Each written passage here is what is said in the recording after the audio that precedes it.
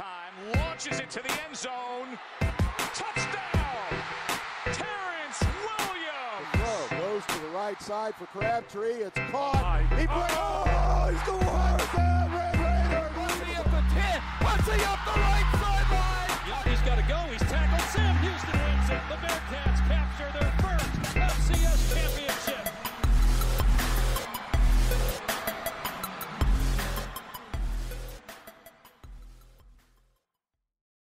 Today's episode is brought to you by North Texas Honda Dealers. North Texas Honda Dealers, they're here to help. Welcome everyone to the Republic of Football.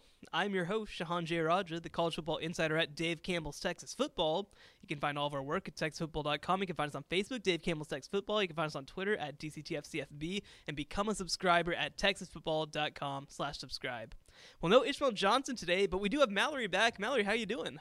Doing well. I miss Ish, but I decided to fill in for him this week. yeah, it's been a couple days. I think that I saw him for like a short period when we came back. No, I didn't because he was remote last week. Yeah. I still haven't you haven't seen him in a couple weeks. A long time. Yeah, because we had 7-on-7 and you had a vacation, then he had a vacation. Yeah, man. Everybody's gone. Everybody's gone. July is such a weird month. It really is. June is like the month that we're all just chill. We all kind of have off a little bit. And then July is like, okay, things are happening, but they're so spread out. Right. And also for me, for college, and for Ish, for college and high school, and everybody for high school, everybody's just running so many different directions. Right.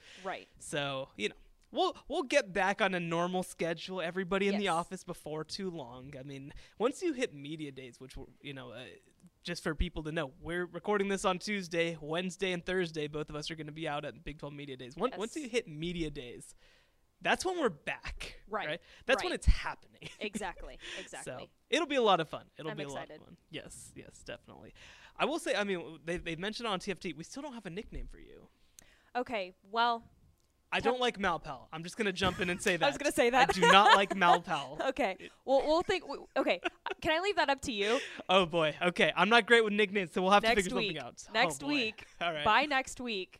Because I assume we are going to have a podcast next week because we're going to be back from coaching school by Tuesday. We'll figure something out one way or another. By next Wednesday. We will. A nickname. But other than Malpal, sorry, Tep, but not going to cut it for Shahan. Yeah. Well, listen, we're going to all be hanging out together all weekend long at coaching school, like you said. So hopefully something will come up. I don't know. Again, I'm not a nickname person, but we got to come up with something. We'll right? see. We got to come up with something. For sure. Well, let's get right into it. So we have a couple news and notes from around college football. First of all, the WAC commissioner, Jeff Hurd, is set to retire this coming just a couple days after the Texas Four, as they're called, entered the Western Athletic Conference. Really interesting tenure, actually, for Jeff Hurd. He took over back in 2012. He was a lifelong, basically, WAC employee and kind of worked his way up. And he took over in 2012, which was when the entire conference imploded. Right. And when they dropped football. And it was a long-term plan for him to basically bring back football in some form. Right. And now he's got those teams coming in. He's got the defending national champions coming in at the FCS ranks. And he kind of decides now's the time.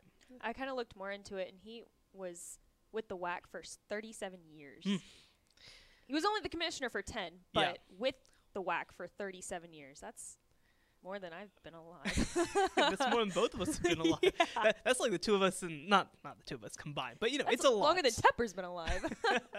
You're right. Gosh. No, so he's seen every iteration of the WAC. The one thing that I will say is going to be interesting is they have to find somebody by next year who's an eligible team in order to get an auto bid to the 2022 FCS playoffs. Mm-hmm.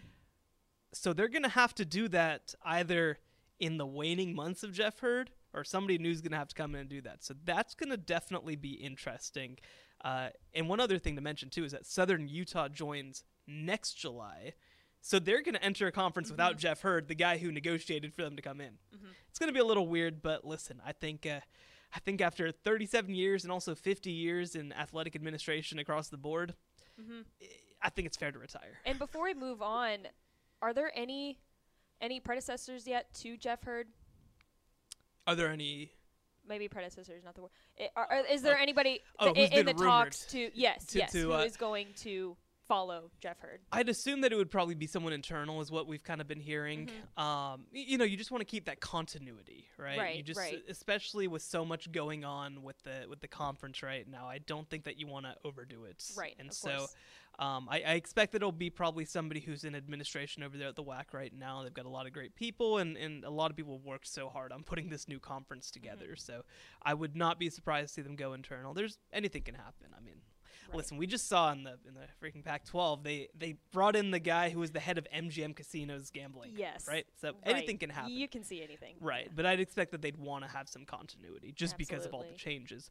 Moving on, another Texas player transferring to USC, this time wide receiver Jake Smith, who finished third on the team in receiving yards and catches last year. Been a major contributor the last 2 years. A lot of hype coming in as a top 50 kid from high school, the Gatorade National Player of the Year. Never quite panned out because of injuries, but I don't know. At the same time, Texas wide receiver room is looking real thin right now. And I feel like this is kind of very surprising. Is it surprising to you about this transfer? Because I feel like, he was set to have a pretty good year coming off an injury. Yeah, it seemed like he never quite gelled with Tom Herman's staff. And I will say they kept their same wide receivers coach, Andre Coleman, who was very well liked. Everybody loved him. But, it is interesting. There had been rumors about that he was maybe a little homesick, that he was like, maybe I want to go back to the West Coast for a little while. But it was one of those things when he entered the transfer portal a couple of weeks ago where you were just like, he did this before. He thought about this before. Right. Is this really going to happen? They really kind of need him, I felt like. Right. But, now was the time for him. And joining, again, I think that there are like 7 or 8 other Texas players and former Texas high school kids who have now joined that program. We mentioned it a couple of weeks ago, but they have a recruiting coordinator in Brian Carrington, who was at Texas under Tom Herman. They have Todd Orlando, who was defensive coordinator. They have Graham Harrell, who was, of course, North Texas assistant. So lots of Texas connections, which we can get into a whole other thing about how the University of Southern California is like, let's go in on Texas. Yes. When you're in California, but that's a conversation for another day. For another day. Another transfer. SMU added Oregon linebacker Isaac Slade. I should have looked this up. Isaac Slade Matatia, I think. Sounds right. Yeah, I think that's how you say it. And he was actually their leading tackler last year at Oregon on a Pac-12 championship team. So he enters the portal. He becomes the latest addition to SMU's very talented group of transfers. And, he's a major addition for them. They lost Richard McBride, obviously, to graduation. He's going to have a chance to come in and, I think, compete for a starting job. I'll be curious to see where they kind of slate him. You'd expect that Richard Moore, who's coming back for 6 years, is probably going to be their middle linebacker. So we'll kind of have to wait and see what they do with him. But huge addition for them. And kind of cool to note, too, he's going to be playing for his former defensive coordinator. Yeah, Jim Leavitt. Yep. Jim Leavitt. So full circle for him. That's the guy who recruited him to Oregon. Right. And closing it out, Houston wide receiver Cam Scott, who started at Missouri, transferred to Houston last year, never played at Houston, has once again entered the transfer portal. Obviously, he never played for them. I don't anticipate that that'll have a whole lot of impact on their season. But Houston's a team that probably could use a little wide receiver depth. So, another loss. Anyway, let's go ahead and get into things. We're doing our preview series once again, and we are starting now with North Texas. Mallory, you know anything about North Texas? Kind of. A little bit? I know that they're the Screaming Eagles. Ooh, the Screaming Eagles. Maybe. I don't know. I may have just graduated from there, but I may know a little bit about that program. Just a little bit. Just a little bit. Well, 4-6 last season, lost in a bowl game. Definitely not what Seth Luttrell wanted the last couple of years. The last 2 years winning 4 games each of the past 2 years after winning 9 games the last 2 years before that. And yes, they technically made it back to a bowl game in 2020, but they got there at 4-5. Yes. Not exactly sure that we count that. No. But, another bowl game, if you want to say that. But Mallory, we prepared some questions. So what's our first burning question about North Texas? Yeah, definitely. We kind of saw a lot of inconsistency at the quarterback position last season, between Austin Aune and Jason Bean. And now with Bean gone, that leaves, of course, Aune and our newest UNC, transfer Jace Ruder. So our burning question, will Austin Aune be the guy, or can Jace Ruder still win that job over? Yeah, so here's the first thing that you have to say, right, is that after a year of Austin Aune, and Austin Aune, by the way, was a highly regarded kid coming out of Argyle, Texas, yes, and ended up going and playing baseball for a while, I believe, in the Yankees organization. Like many baseball players, the path to the major leagues is absolutely terrible, and so came back, walked on at North Texas, eventually did win that starting job last year. But here's the thing that you have to say, right, is that after seeing a year of Austin Aune, Seth Luttrell looked elsewhere, right?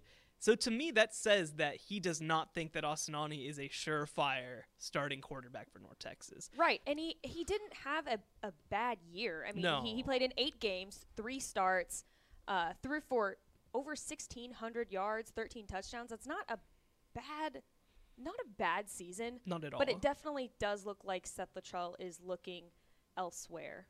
Yeah. In the quarterback position. Well, and I think that the big thing that you point to is that this is obviously a very quarterback-friendly offense, Right. and even with it, Austin Aune only completing 54.6% of his passes, and it is kind of interesting after watching every game like the both of us did last year. It felt like he had more turnovers than 4 interceptions. It felt like that was a real issue. I think that it was like a timeliness type thing, right? Like every time they'd be going on a run, there'd be a back-breaking interception or something like that. Right, And right. so the inconsistency is really what plagued Austin Aune more than anything. And so now they're bringing in Jace Ruder, a former 4-star quarterback coming out of high school, the number 1 player in the state of Kansas in his recruiting class, still a very young player too. And he had the misfortune of happening to fall behind Sam Howell on the depth chart at North Carolina, who Sam Howell maybe along with Spencer Rattler, the favorite for the Heisman Trophy. So not a bad guy to follow behind, I would say. No, not at all. And on top of that, at North Carolina, he learned under Phil Longo, their offensive coordinator, who does run a very wide open system, actually formerly the offensive coordinator at Sam Houston as well back in the day. And so this is a quarterback who has been trained by a guy who knows quarterbacks in Phil Longo. He's somebody who's trained, like you mentioned, behind Sam Howell. He knows how to do things. Now, at the same time, it's really hard to come in the fall and step in seamlessly. Right. But I think that from a talent perspective, Ruder's going to be an upgrade. And I'm not saying that there's any lock one way or another that somebody's going to dominate the battle, completely lock it up. I think that through the first couple weeks of the season even, and I'm going to pull up the schedule right now, you play Northwestern State. That's obviously a game that you should win easily, and I think both quarterbacks will certainly play in that. You play at SMU, which is a very difficult game, and then you play UAB at home, which is also a difficult game. So I think through those first couple of games, I would not be shocked to see both quarterbacks. No. Definitely not. And the thing that we saw with Seth Luttrell last year is he definitely didn't name a starting quarterback until the last second, too. Right. And then the big thing, too, is that first half of the schedule is a freaking nightmare. Yes. Because you go at SMU Non-conference is versus scary. UAB, at Louisiana Tech, which that's hopefully a manageable game. We don't know exactly what Louisiana Tech's going to look like. They just added Austin Kendall, the West Virginia transfer, so that doesn't help. Then they go at Missouri in the TFT Bowl with North Texas going against Missouri, of course. They host Marshall, who is our pick to win Conference USA East. They host Liberty, who was a top 25 team. And then that second half of the schedule is when you really have to get your wins, because then they go at Rice, at Southern Miss, versus UTEP, at FIU, versus UTSA. UTSA is probably a loss. I think you need to get every single one of those other games. Right. And, can we go ahead and move on to this next question? Yeah, I'm let's gonna do ask it. because it kind of has something to do with that. Of course, at one point, Seth Luttrell was considered one of the hottest up-and-coming coaches in America. He turned a 1-11 season into a 9-5 season in just 2 years.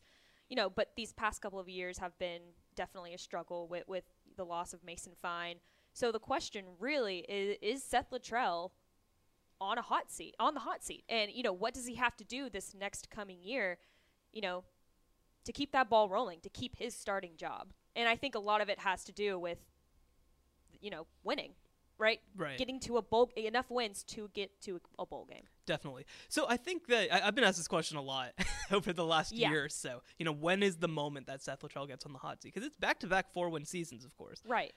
So, and this is what I've said, is Seth Luttrell has built up a lot of cachet by not just what he's accomplished on the field, because he has accomplished a lot on the field, but also what he's accomplished off the field in terms of new facilities, in terms of recruiting, in terms of just all those little things, right? I think that the athletic department at North Texas is in a really good place, and Seth Luttrell is a big part of that. But this is, I think, the moment where that starts to run dry. The facilities are here. This is a different job than when he took it over in 2015. Right. I mean, I'll tell you what. I know that Ashley obviously started back in 2015 at North Texas. My brother actually did a semester at North Texas back in 2015. His only football game that he went to was the 66-7 Portland State game. And so that job at that time under Dan McCarney, it was just a job. Right. They're in a different place now from an investment perspective, from a talent perspective, from just a visibility perspective. And it's fair that the expectation should rise with that. And so, look, back-to-back 4-win years. And last year was so weird. They went 35 days without playing a college football game at one point because of COVID. Right. You're not going to have that excuse this year. No. And like you said, you can only get so many facilities. You can only increase your recruiting by so much. So when do we need to start seeing improvements, to get back up, I don't know. Yeah, I think that is fair to ask. I believe that this past year they had the number 2 recruiting class in Conference USA. And which is great. Which is fantastic. We've got to see some improvements there. We've got to see that being incorporated into this season. Right, and actually the year before that, 2020, they had the number 2 class in Conference USA. The year before that, they had the number 4 class in Conference USA. So this is multiple years of high-level recruiting, and that's great. And that's awesome. But until you can kind of prove to some extent that you didn't just luck into Mason Fine, right? I think you have to show something. So, yeah, I think that getting to a bowl game, and we mentioned the schedule, right? So Northwestern State, I think that you obviously need to win. Let's say that they win those last 4 games. That gets you to 5. Then you got to find one more on the schedule. Probably at Louisiana Tech is the most obvious one. And I think that if you get to 6-6, you feel okay. You don't feel amazing. Right. But I think that you feel okay to kind of get back to 500. And so it'll be interesting. I mean, I do think that this is the year where there is real pressure, where all the outside factors don't stand above. Like, you have to win this year. Right. I mean, you had some excuses last year on why you might not be doing so well, but you've had a year to kind of get yourself together. You've had a year to try and figure out the offense without Mason Fine. Now it's time to really kick it into gear. Right. And try and get this program back to where it used to be with Mason Fine. Right. For sure. And I think a 5-win season, I don't think that's completely going to I don't think that's the standard for Seth Luttrell. Yeah. I don't think that just because he gets 5-win season, I don't think he's out. Right. But I really think to really secure his spot, I think he's got to make a bowl game. Yeah, and I think that the other thing too is that when you have a schedule that's this difficult, it really does come down to how you play also in those games. Right. So if they win 5 games and they get blown out in the 7 and don't look competitive, especially, I mean, I look at that UTSA game. That UTSA game, if it's a disaster and it's the last game of the year and that's the game that costs you a bowl game, I mean, look, there was maybe a little bit of a different story. Right, and I think that we look at the past couple of matchups between these two teams, even going back to 2016, the drive and, or 2016, yeah, it was, the drive and all that sort of stuff, right? Rico Bussey and all that. And so, like, even if you go back to that, right, like, these games have mattered. North Texas versus UTSA, and North Texas has used these games to elevate above UTSA. Right. Well, last year, UTSA comes and wipes the floor with them 49-17. And I think that it was a turning point for both these programs. Now, I think if North Texas comes back, gets to 6-6, and beats UTSA, then you have a lot of credibility. But if you get beat 49-17 again in the last week of the season and miss a bowl, that's it. Right. You're totally right. And it's also interesting to point out, too, that he hasn't had a remarkable win since that Arkansas game. Back in, 2019 it was? Yeah. The 2019 season. So we need another one of those too. Yeah. He needs another one of those, to try and secure that spot as well. No doubt. All right. Question number 3. What is it? I think we kind of know what's coming. It's going to be about the defense. Yes. Stats don't lie. UNT had the worst total defense statistically in the FBS last season and ranked second to worst in rush defense. So with Phil Bennett coming in, how quickly can the new defensive coordinator make an impact? Sure. So one thing that I'll point to is, well, Phil Bennett was actually the defensive coordinator at Baylor when I was out at Baylor, which is, and he actually took over a very similar situation in a lot of ways because Baylor at that time, tremendous offensive team, high-paced offense, all that sort of stuff, and defensively, they were on pace to be the worst defense all time. And then halfway through that 2012 season, something flipped, something turned. And I think that he is as ready to, and as prepared and as capable of taking over something like this as any defensive coordinator in college football. And the reason that I say that is because he understands and he's comfortable with the idea that we don't have to finish top 10 in total defense. That's impossible for a program like this because of what they do offensively. Right. So their job is going to be, we need to get the ball back to the offense. And then when the offense gets it, they need to score. Right. And that's going to be done through third down stops. It's going to be done through turnovers. It's going to be done with, limiting explosive plays is going to be a huge part of it. And, you hear the phrase, bend, don't break defense a lot, right? And a lot of the time that's a pejorative. And I think depending what league you're in, it can mean different things. I think that at a school like North Texas and in Conference USA, and especially when you're only trying to get to 6-6, you will certainly take a bend don't break defense. And so that said, I mean, you have some pieces there. Deion Noville obviously coming back on the defensive line, huge deal. I think that actually their move to a 4-man front is really going to benefit, especially with the Murphy twins. Getting to kind of just be rushers, right? I think that's going to be a big deal for them to kind of get to simplify their reads a little bit, right? I think what we saw, when they were asked to do anything except run after the quarterback, they were kind of a little lost out there. Right. But getting to kind of just do that full time, I think that's going to help. And there is talent on this back end. I mean, you get Mikhail Sanders back for a 5th year of eligibility. You get Kevin Wood back. You get Deshaun Gaddy. You showed a lot of nice stuff back. So there is also experience coming back. I was going to say, I really think the story for this defense is that there's so many returners. Right. There's going to be a lot of experience, which I think is a very good thing for this defense. Lots of experience coming back, plus Phil Bennett. Yeah. Maybe there's going to be something good coming into the future. Well, and listen, again, you don't have to get to top 40. Right? Like, you got to get to top 80.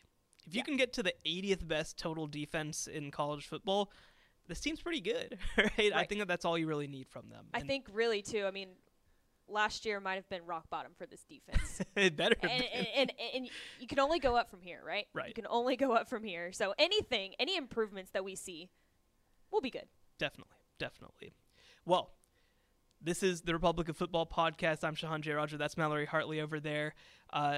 By the way, now is the perfect time for you to become a subscriber. TexasFootball.com/subscribe. The magazine now starting to hit bookshelves. We don't control the mail. Greg always says that, but we should, around the state, start having magazines in stores. But the best way to get the magazine is still at TexasFootball.com/subscribe. The other thing that I'll mention, too, though, is that at TexasFootball.com, we do have a tracker where you can figure out where to go and get a magazine, what stores should have them in stock.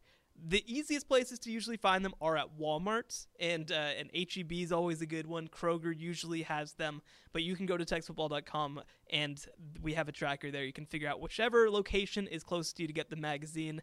And listen, I said it a whole lot. I gave up sleep my entire month of April to put together this magazine. The least you can do is give me $12 for it. Go spend the $12 at your local Walmart or H-E-B or even Walgreens.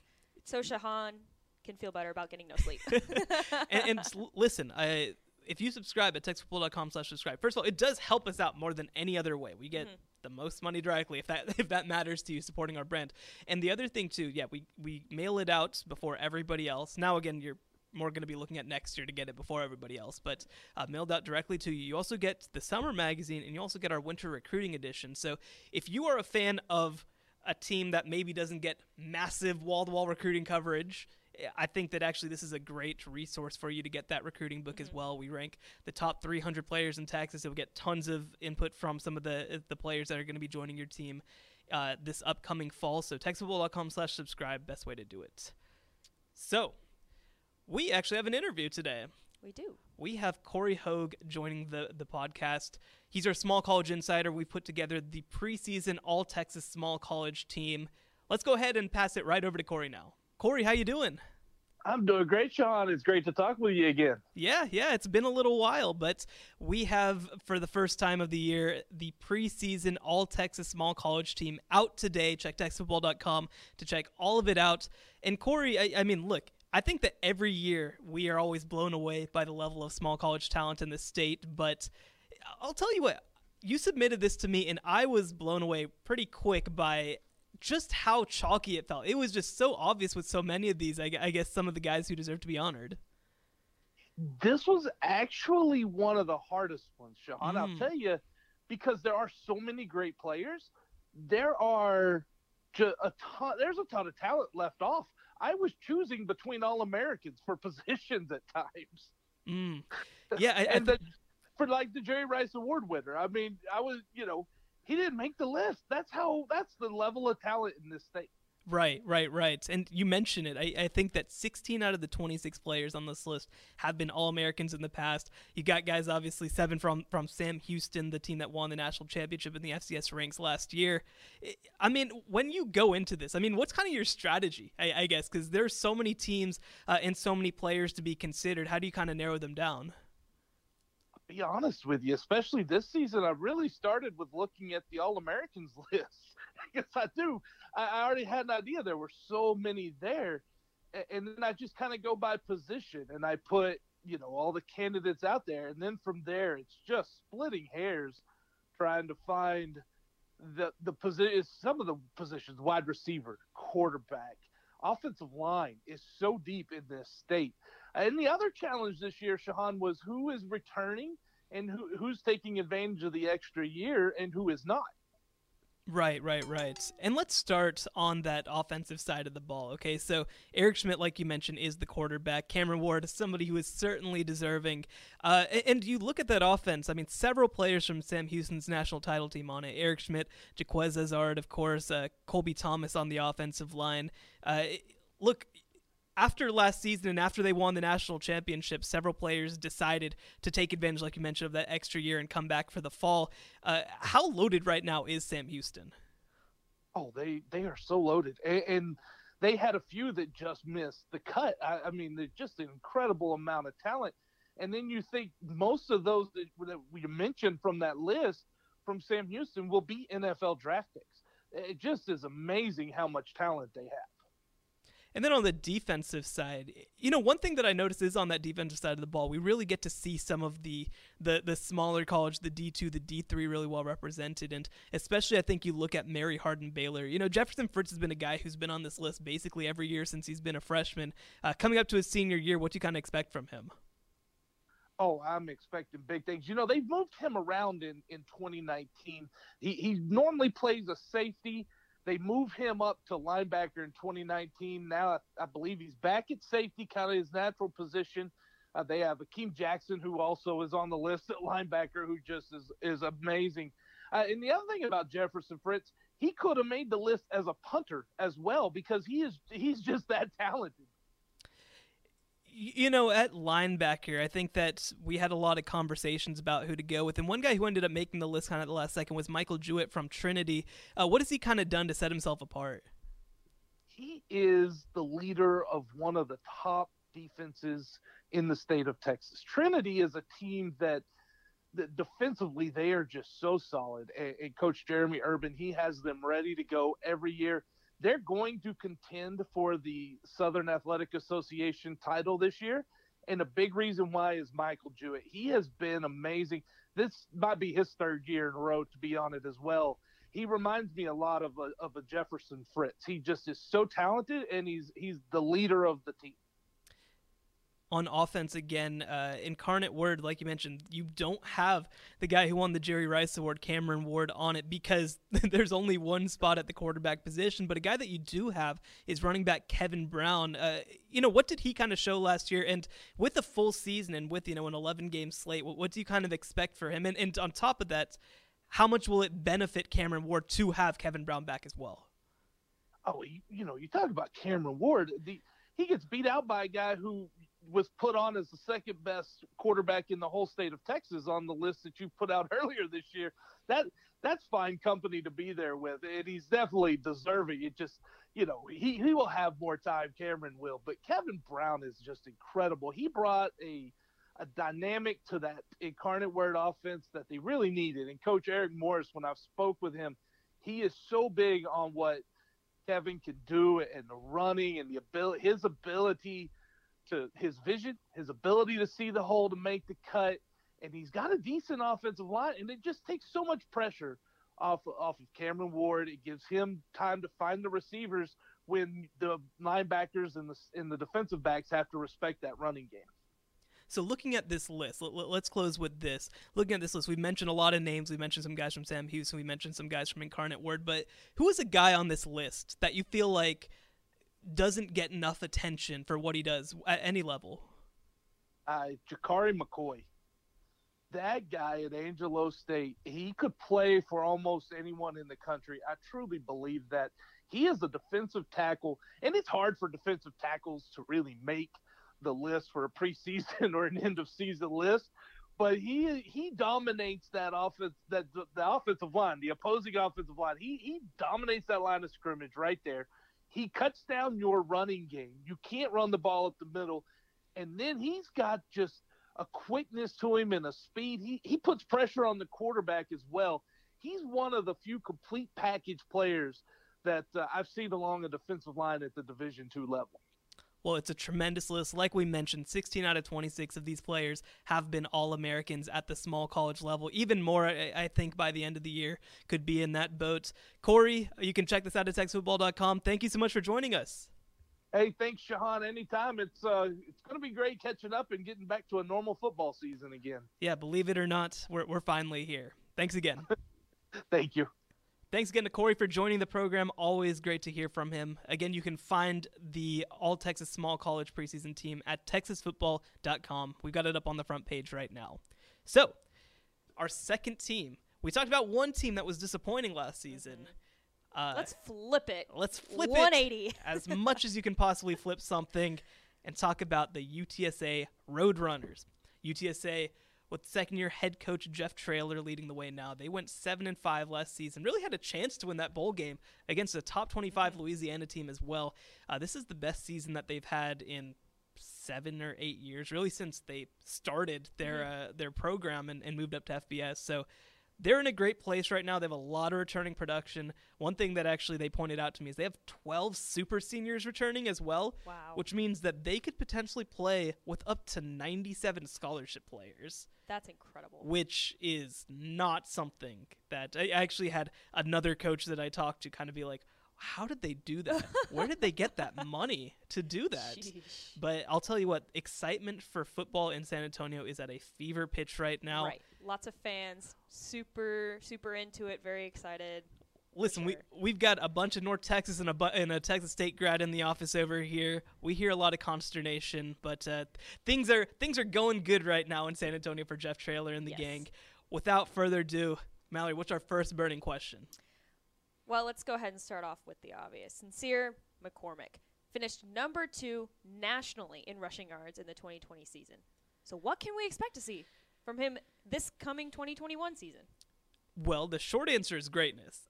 Of course. Yes. Let's just end it there. Next question. All right. Next one. Sincere McCormick last year finished, like you mentioned, number 2 in the nation in rushing yards. He also was named our Texas College Player of the Year, our overall player, not our offensive player, our overall player, which it's a rarity that we feel like the most impactful player in the state of Texas plays for a Group of 5 program. Right. But that's what Sincere McCormick was. And it was crazy. I wrote a story on this last year. I asked Jeff Traylor and I asked Barry Ludney, their offensive coordinator. I was like, when did you realize that Sincere McCormick was this good? And he said, when we kept giving him the ball in the first game. And he just kept going. Because you can't simulate this in practice, right? No. You don't know how a guy's going to keep driving, keep going. You don't know how he's going to play against live defense. And I was at that game. That was the UTSA Texas State game, which, again, I know caused a lot of pain for Texas State fans, so I apologize for talking. This is why we didn't have him on the program today. But listen, I mean, he took the first play, I believe, for a touchdown and finished with 199 yards, which was a UTSA record at the time, until he broke it later in the season. Gosh. And it just kind of kept going from there. And, back in 2019, I remember that calculating, because UTSA's offense was very inconsistent, but Sincere McCormick, was a 5 yards per carry plus guy, right? And right. I remember calculating that when Sincere McCormick touched the ball, either as a carry or as a catch, UTSA's offense averaged more than a yard more per play than when he didn't touch the ball. Wow. So that's incredible. We got to see that kind of come to fruition last year. I thought it would be this year that we'd really get to see that, but it was last year. I mean, he was ready to go right away.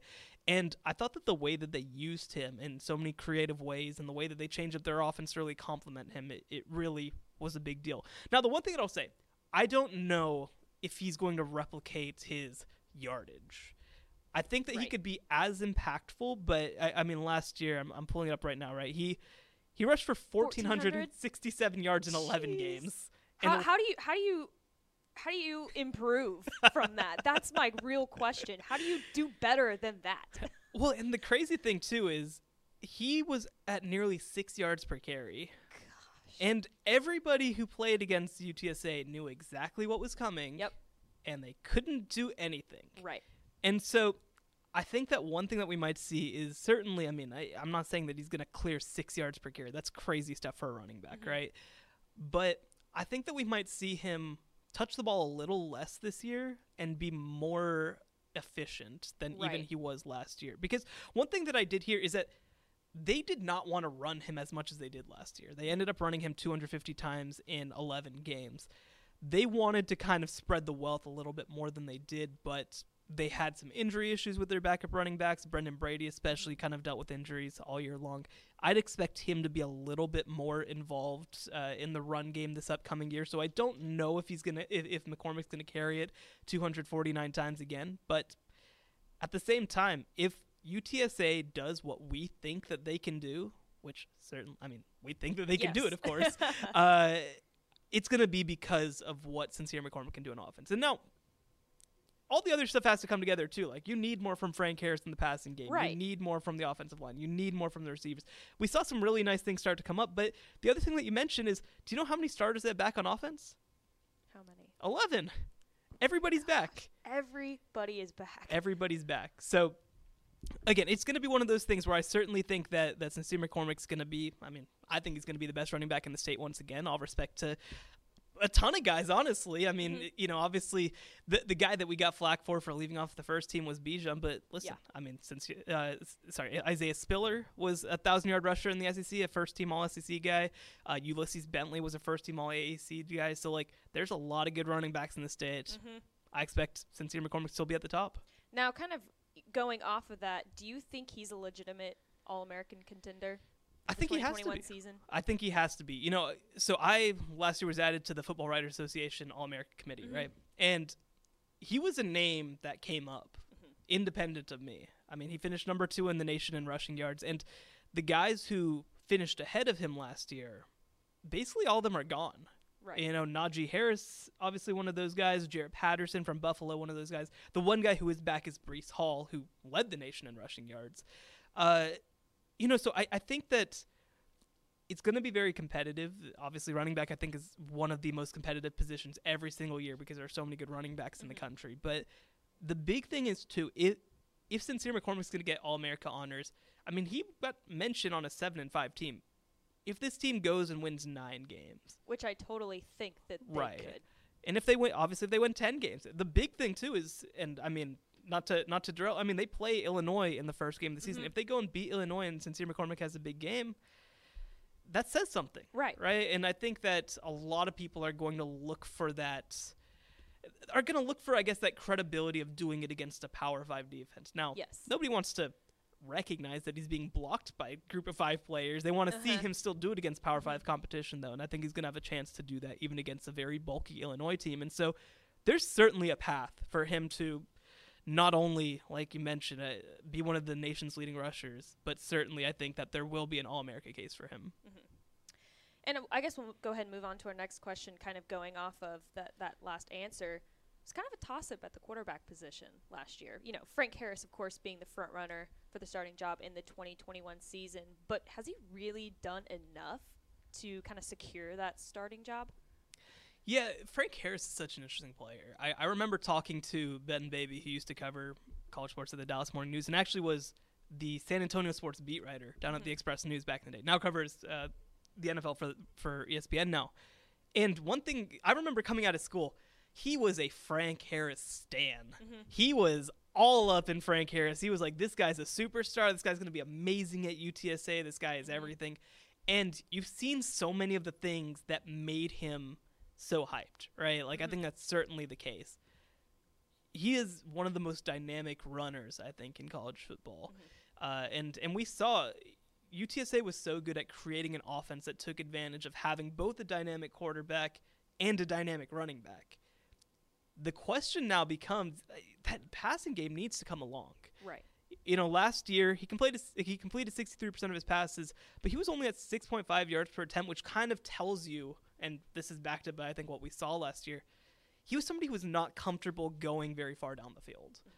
And the way that you really open up your offense, especially when you've got receivers like Joshua Cephas and Zachary Franklin, who both stepped up in a big way last year, the way that you have to do that is I think, by continuing to expand the field.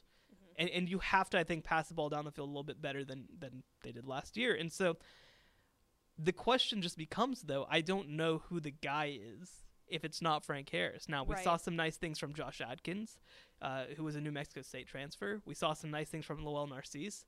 But I don't think that we saw enough nice things to say that they're going to beat out Frank Harris for the job. And you've got a stud in Eddie Lee Marburger, a Sherilyn Pioneer product coming up, and people really think he may have a shot at the starting job as well. Listen, it's tough to come in as a freshman. It's a toss, yes. And the other thing, too, obviously, is that, we love the Valley as much as anybody. In fact, we love the Valley more than anybody else. Yes. But the gap in competition between the Valley to obviously UTSA. Right. It's a big gap. Now, I will say, Eddie Lee Marburger was a finalist for Mr. Texas football. He was as dynamic a quarterback as there was in high school football last year. And the other thing, too, that you mentioned about Eddie Lee Marburger is, like, he has, like, those tools. You know, he's very toolsy.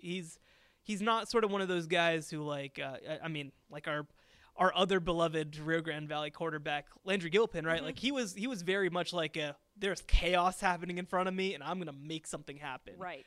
Like, Eddie Lee Marburger is I can stand here and deliver. You know, just nobody looked at me because I played in the Valley. And so I don't know if he's going to be somebody, especially at the beginning of the year, who will necessarily factor in. I think maybe by 22 or 23 we could be having this conversation. But at the same time, I don't think that anybody has done enough to lock down that position. I really look at this UTSA team. That is the hole on the roster is quarterback. And so, listen, we certainly wouldn't be mad for Jeff Traylor to try some different things out there. But, I don't think that they have a surefire answer there. I think Frank Harris is going to be the guy coming into the year, but I think that competition behind the scenes, probably not on the field, is going to continue. Right. It's always going to be there for sure. Right. All eyes are always going to be on that quarterback position. Definitely. For sure. Well, going into our last question, it's no secret that Jeff Traylor is really good. He's a really good coach. What? And in just a short time at being the head coach at UTSA. So why do you think Jeff Traylor was really able to have so much success so quickly? It's such an interesting question because I think that when he came in, our thought, and really what he said too, was I'm going to recruit Texas better than anybody ever has ever. And our thought was, okay, cool. Yep. Find some guys, recruit well, develop well, and, maybe in 3 years you'll have a pretty good team.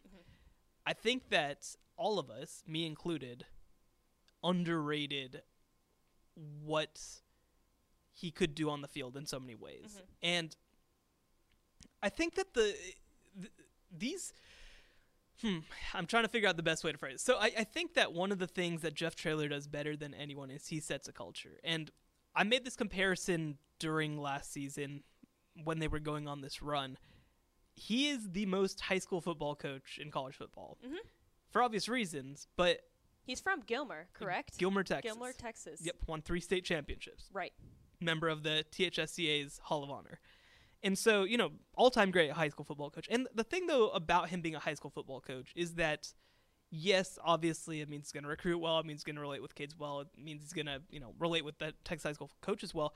But I think that the thing that he brought more than anything was the ability to communicate. Mm-hmm. And I think that the other thing that he brought was that I truly think he didn't have an ego going into this. Right. I think that he came in and he said, listen, I know that there's a lot of stuff I don't know, and I want to lean on other smart people around me to help me figure that out. And that didn't just mean other coaches. I think that also meant players. Mm-hmm. One thing that I was told a lot about by people who were not Jeff Traylor was that one of the most impactful things that he did for them was he came in and he told every player on the team when he came in. I was going to mention this. Yeah, that look, we have a new staff. I'm a new head coach. I did not recruit you. Mm-hmm. Come into my office. Anybody, from walk-ons to Sincere McCormick, come into my office. Tell me 3 things that you like about the program and 3 things that you don't like. And basically, he wanted to look for trends. He wanted to look for what are things that we're doing with our players or that the previous staff did with our players that did not work for them. Right. And I think that definitely says a lot. Yeah. For sure. And it's such a simple thing, but I think that the other part of it too is that not only is it about actually asking the question and getting the answer, but I think it's about making players feel heard. Mm-hmm. And I think that really develop that chemistry with each other as well as with other coaches. Right. And I think that really bleeds through from Jeff Traylor down to his assistant coaches, down to his star players, down to the scout team, down to the trainers, down to everybody. And I think that, one thing that I'll point to is last year during the season, UTSA's defensive coordinator was suspended with an investigation, actually. And so what ended up happening was they basically split responsibilities. They're like, okay, we're going to have 2 of our assistants who have been here right now that are going to kind of co-defensive coordinate. And that's not always an easy thing to do. Mm-hmm. But he kind of, because of the way that I think he manages people, they were kind of able to take themselves out of it and just make the calls and do things schematically that were right for the team. And so they decided to kind of stay with this sort of alignment heading into this upcoming season. And that's rare. I know that we're not talking about this team, but I remember with 2019 LSU, Steve Ensminger was the offensive coordinator at the time, and they bring in Joe Brady, who's this kind of nobody. Mm-hmm. And I think that one of the reasons that worked so well is because Steve Ensminger was like, I'm willing to say, I'm willing to defer. I'm willing to listen to other people. I'm willing to let Joe Brady make calls, right? And that's rare. It's easy to say these things, and I think it's hard to do them. And all these things that I'm saying sound like platitudes, right? They just sound like, well, he opened the door to communication. He communicated well. There was synergy. It's all like business speak. But when you do it for real, and when you do it at a high level, and when that permeates your program, I think that sort of stuff matters. Oh yeah, when you see that is clear, that clearly has had an impact on this UTSA team, it does matter, right? And it starts to become in the conversation, right, about how you should coach. Right. Like, I don't want the answer to why is Jeff Traylor a good coach to just be a bunch of business speak, right? Mm-hmm. But that's kind of what happened, right? It's a blend of both, right? For sure, right. And so I think that now, well, and one more thing actually that I'll quickly mention is that he had to do this all over Zoom. Mm-hmm. Usually you kind of have like outings and things. You try to do things with kids to kind of get to know them. Mm-hmm. I mean, I've seen even like with players on the team and stuff, they'll have like pool parties. Nick Saban always takes guys out to a beach day, it seems like. You usually have that sort of thing. And Jeff Traylor had to do this over Zoom. And I think that's just such a testament to him that he was able to instill a culture virtually. And I think it speaks to how he does things. It speaks to how he identified staffers and finding staffers that believed in him, that would kind of be extensions of him, and the way that he was able to get his stars to buy in as well, like Sincere McCormick, like Rashad Wisdom, like Frank Harris, like everybody else, right? And so, yeah, I mean, it's it's something that I think is easy to say and hard to replicate, but I think we really got to see it come together on the field last year. Right, and Tepper and I did a segment over this last week, but, we kind of calculated the percentage of Texans at each Texas FBS school, and UTSA ranked second. 79% of their roster are Texans. Right. And I think that speaks really high volumes on Jeff Traylor and, how he's able to keep players here. No question. And this next year. And they had the number 1 recruiting class in Conference USA this year, which I think everybody expected that would be his real impact. Mm-hmm. And the other thing that I'll point to as well is that when he came in, what he said was that we're going to start in the city of San Antonio and then branch outwards and try to cover every region of Texas. And they have multiple kids from the Valley. Mm-hmm. They have multiple kids from West Texas. They have multiple kids from East Texas. They have a kid from, you have kids from everywhere, basically. Right. And that's rare. It's rare to kind of have your hand in so many different places. And they do have some JUCO kids coming in, too, that are from out of state, but it really does start and end with what they've been able to do in state. And heading into the next recruiting class, I think it's the same deal. So they were very good last year. They really found something at the end of the year when they finished the month of November without a single loss in the month of November. They called it their November to remember. Mm-hmm. And now you bring, again, every starter back on offense. You only lose a couple of guys on the defensive side of the ball, some of whom are just guys who lost their starting job because other players have come in. You add a kid, by the way, one guy that I want to mention who they added as a JUCO is Ron Tatum, who was a top 150 kid who originally went to Oklahoma before going the JUCO route. So they've got talent coming in. Stacked.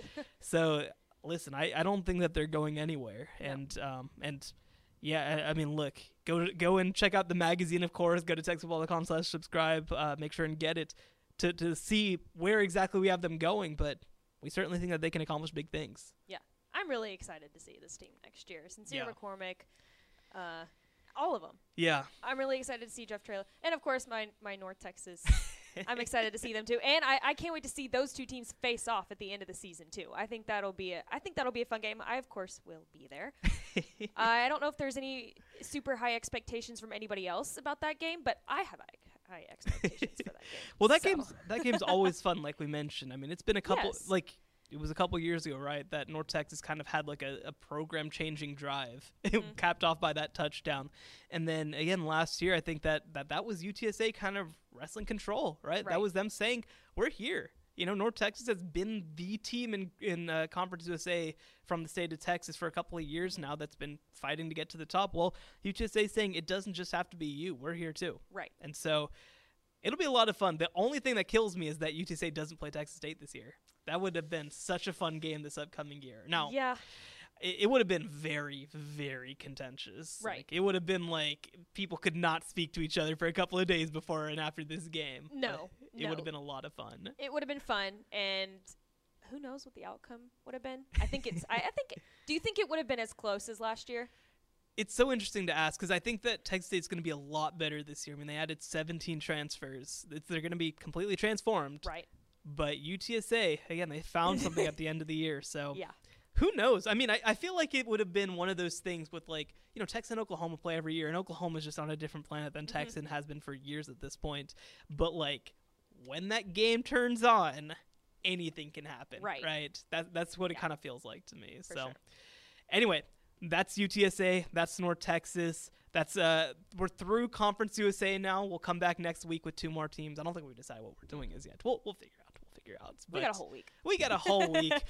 Listen, we got nothing going on, right? No media days or no coaching school. No coaching school. We've got all week to plan this, right? No, this is all we do.